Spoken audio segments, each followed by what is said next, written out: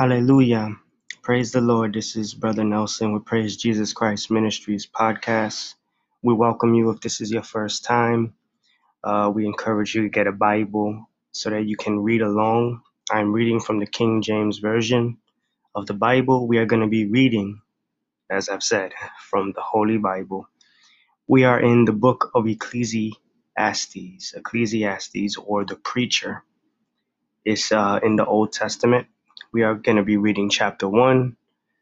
Again, for those of you who are new, we've been reading through the Bible, through the first chapter of every book of the Old Testament, moving onwards towards the New Testament. We are up to the book of Ecclesiastes. If you've missed our past episodes, go back to the ministry YouTube channel, to our podcast channel for Praise Jesus Christ Ministries, and you can hear all the episodes.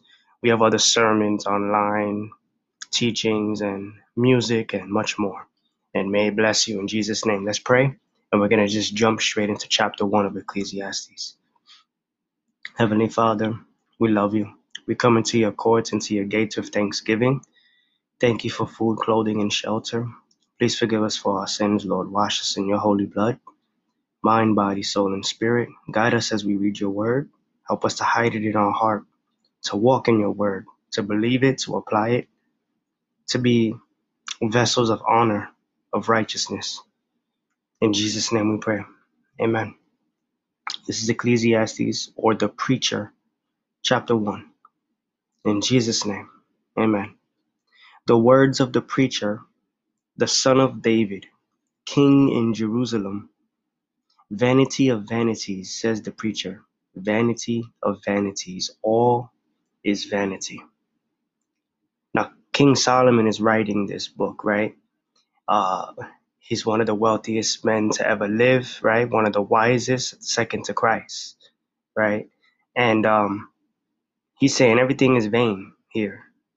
All is vanity. Vain is without purpose, without meaning, without, this is a man who had everything, and he had the Lord, and he still fell away because of his concubines and his wives that were probably worshiping false gods who led him astray. And it's like celebrities who have so much money, and people who are billionaires, they don't know what to do with their money, and they be bored. And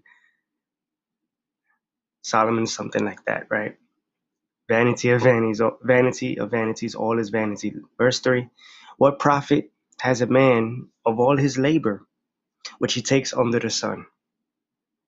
One generation passes away, and another generation comes, but the earth abides forever. It's basically saying life is short. You live your life, you go through the cycles of life, childhood, teenage years, young adulthood, then before you know it, you're an old person, and life is done, you know? Verse 5, the sun also arises, and the sun goes down and hastes to its place where he arose. The wind goes towards the south and turns about unto the north. It whirls about continually, and the wind returns again according to his circuits. All the rivers run to the sea, yet the sea is not full. Unto the place from whence the rivers come, thither they return again. All things are full of labor. Man cannot utter it. The eye is not satisfied with seeing, nor the ear filled with hearing. Ain't that true? As beautiful as life is, Solomon is getting all deep and philosophical. It's not enough. You're not satisfied with living in a fallen world. People want more. Their flesh wants more. It's interesting how the Bible says how creation, along with the manifested sons of God, the saints, the church, is groaning, awaiting the return of Christ. It's really interesting when you look upon those scriptures and then you look at like that and you look at stuff like this. Look at verse 9. The thing that has been, it is that which shall be. And that which is done is that which shall be done. And there is no new thing under the sun. That's a saying in the world. There's nothing new under the sun. That comes from the Bible. Is there anything whereof it may be said, see, this is new? It has already of old time which was before us. There is no remembrance of former things, neither shall there be any remembrance of things that are to come with those that shall come after. I, the preacher, was king over Israel and Jerusalem. Now, when you think of the word preacher, you don't really think of Solomon as a preacher. You think of him as a king. A preacher is someone who preaches. They profess. They verbally, they're lifting their voice like a trumpet. They have a message, an announcement. When preaching is done, it's done in a tiresome manner, in a manner where they let out all their energy, right? That's preaching. Solomon here is called the preacher, and he's a king over Israel. That's really interesting, right? And I gave my heart to seek and search out by wisdom concerning all things that are done under heaven. He had all this wisdom that God gave him. He was the wisest man, right? Second to Christ. He wanted to know everything under heaven. Some of you are like that in the sense where God leads you in a season to learn about the enemy. We're not ignorant of the enemy's devices. However, there's a big difference between, for example, learning how to defend Christianity from the false teachings of, say, Islam and the Quran. You don't have to actually have a Quran in your home, though, because that's an accursed item. You shouldn't have accursed items in your home. You can find verses that debunk their own faith within the Quran. You can find verses that show that Muhammad was a false prophet. You can find verses to show how the Bible contradicts what they believe that the Bible says, and stuff that they say, like if you want the truth, you go to the people of the book, which is the Christians. You can find those verses online very easily with a Google search. You do not need to buy a physical Quran and have it in your house. I believe that would be error. You want to know all things undone under heaven in a sense, but the Bible says we know in part. You're not going to know everything, but you know all that you need to know that God will reveal to you. Um, One of the interesting things with academics, people in any academic field, is especially when they reject God, when they reject the Bible, Christianity, when they're atheists, usually. These are people who are a bunch of so-called know-it-alls. They think they know everything, but they don't, right? Obviously. They're kind of like Solomon. They're searching around trying to learn everything. And sometimes it leads to error. It leads to false doctrine. It could be dangerous if you run around trying to learn everything when you're not grounded and rooted in the Bible. That's what we have to make sure that we are. Before we go around looking at anything, you have to look at it within the lens of Scripture. Look at it from the foundation, from the anchor of Scripture. Everything is spiritually discerned around us. Amen. All things that are done under heaven, the sore travail has God given to the sons of man to be exercised therewith. I have seen all the works that are done under the sun, and behold, all is vanity and vexation of spirit. To be vexed is to be angry, so vexation of spirit. Everything, it messes with your spirit. Verse 15, that which is crooked cannot be made straight. Well, we know with Christ it can be. Amen. That which is wanting cannot be numbered. I communed with my own heart, saying, Lo, I am come to great estate. I have gotten more wisdom than all they that had been before me in Jerusalem. Yea, my heart had great experience of wisdom and knowledge, and I gave my heart to know wisdom. We talked about this last episode of the podcast about how Christ is the wisdom of God. Are you giving your heart to know him, right? To know wisdom and to know madness and folly. That we don't want to do. I perceive that this also is vexation of spirit, just like we just kind of recapped. For in much wisdom is much grief, and he that increases knowledge increases sorrow. That's true. When you increase knowledge, even when you increase the knowledge in the knowledge of God, right? You increase in the joy of the Lord, amen. But it's sorrow that increases because you're grieving more over the condition of man, over the condition of the fallen world around us. It brings sorrow to your heart, knowing that there's so many lost souls that are rejecting the Lord. When you increase in wisdom, you realize how much more, especially from a biblical foundation, you realize how much more that the enemy has pushed an agenda throughout all history to come against the written and spoken and living and breathing word of God. And it brings sorrow knowing how deceived people are. But we're not without hope. We're not destitute. We know that with the Comforter, with the Holy Ghost, we can carry out the good news, the gospel, the Great Commission. We can preach this good news. We can disciple people. We can teach them about the character of God, but they have to receive that ultimately for themselves.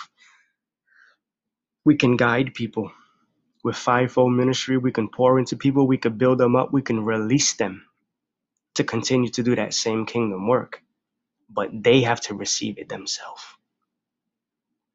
And that, in a sense, that's an increase of sorrow because some people won't. Some people, they are a Christian. They are professing believers. They are a part of a ministry. They are being fed well. They have great leaders. But because of something in their heart, because of a heart issue, they're not going to step up. Their leadership wants to release them, but do they want to be released themselves? Some people like uh, not having to do more. They feel the bare minimum is okay in the workplace. And when they get saved and they become a Christian, sometimes they feel like, well, there's that same attitude. It's equated to their faith. The bare minimum is okay. As long as I go to a local service, have a local fellowship, it's okay. But you should have those things, but that's the bare minimum. You should be released, activated into your own personal assignment. For some of you, your assignment is to help build that ministry, and some people don't walk in that. And it's sorrowful. There's a lot of different ways to look at verse 18. Verse 18 is real deep and it summarizes the whole chapter. The whole chapter, Solomon is saying, life is short. Life is vain. It's vexation of spirit. Man, I got all this wisdom, Solomon is saying. I got all this wisdom God has given me. I'm so wise. Wisest man on all the earth. But I'm sorrowful. People come to his presence to hear his wisdom, like we see the Queen of Sheba, right? People stand around him, his servants, to hear his wisdom. They get of it freely. But how many of them are applying it themselves? Probably very few. To be the wisest person is great, but most of the people around him are probably not always receiving his wisdom. That could be sorrowful. That could be very, very sorrowful for a parent, for a teacher, for a minister, for anyone in a position of authority. Um, there's a lot of different ways to look at this. Now we know ultimately, yes, a lot of stuff around us is vain. It's a good reminder of the fact that this is not your home. We're pilgrims. We're just traveling through here. Our real home is with the Lord, in Him. Our real home is in heaven, in glory, in the New Jerusalem. And you shouldn't be too attached to the things around you because when Christ comes back, He's going to consume this earth with fire. There's going to be a new heaven and a new earth. All is vanity. Appreciate the time you have here, cherish it. Spend as much time as you can with your loved ones, mend those broken relationships if possible. Have joy in the fellowship with saints. Don't take that for granted. If you have a local body around you, pray for that you would be sent helpers, that you would be a helper. Walk in your callings, do it with joy. Be a cheerful giver. Give to the kingdom of the Lord. Physically, emotionally, mentally, financially. Give to the work of the kingdom. We have so much work to do. Do it with joy, knowing that it's not in vain. But this beast system is vain. This world that we're in right now, it's a fallen world and it's gonna pass away. So just don't be consumed with anxiety or ungodly fear. Um, that cycle of life is going to happen, and eventually you're going to stand before the Lord. When you stand before him at that great white throne judgment seat of Christ, will he say, I never knew you? Depart from me, you who worked lawlessness. Or will he say, well done, my good and faithful servant? That's all that matters in the end. Let's pray. We thank you, Jesus, for your wisdom. We thank you, Lord, that you, through Solomon, you are the one who is the preacher preaching to us. Tiresomely, wearisome, reaching out to us, crying at our gates, our ear gate, our eye gate. Lord, I pray that, like Solomon, in a positive context, we would have an increase of wisdom, and that we would not be too connected to the things of this world. Lord, give us wisdom, give us knowledge, give us understanding. Keep us from doing what Solomon did, though. Keep us from falling into madness and folly. But help us to understand that the things around us should be a vexation of spirit, because the things around us which are anti-Christ should bother us. Let us be vexed by sin. Let us be vexed by the enemy, vexed by how the enemy has others in bondage. And let us be used to help others, to be like Solomon when he judged between the woman who had her baby switched with the other woman who had a dead baby. And Solomon said he was going to use the sword. And Lord, you as the great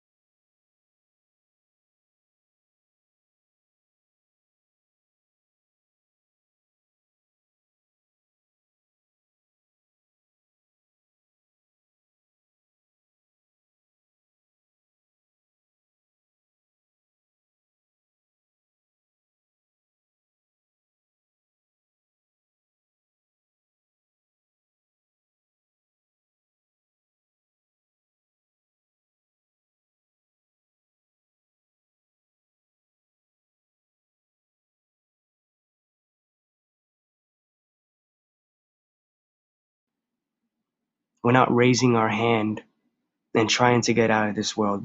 We break any death wish spoken over ourselves. Lord, we want to live a full life, to work for you, to serve you and serve others. And we thank you, God, for the privilege, for the honor. May you be glorified in our lives, and may our lives be a pleasing incense, a fragrance to your throne, along with our tears, along with our prayers, oh God, for your glory, your honor, and praise. In Jesus Christ's name we pray. Amen. If this message has blessed you, um, sow into the ministry. If this message has blessed you, let us know. Leave a comment. If this message has blessed you, please share it. We appreciate your prayers for the ministry. Please take time to pray for this ministry, that these messages will go out to people who are hungry for Christ, who are not being fed properly. We want to do more, and all your support, however little it is, we can do much with. Um, we're running out of time. We have to redeem the time. If you have questions, reach out. If you need deliverance, reach out. If you are seeking fellowship, we have a remote and in-person Bible study and prayer meeting every other week. And we have service every Sunday in the Orlando, Florida area. Reach out. We would love to have you and your family be our guest. And we salute all of you saints out there in the body of Christ. We salute all you other ministers and ministries. We're not gangs. We're all in one body of Christ. And we love you all. We We are praying for you. Amen. Shalom.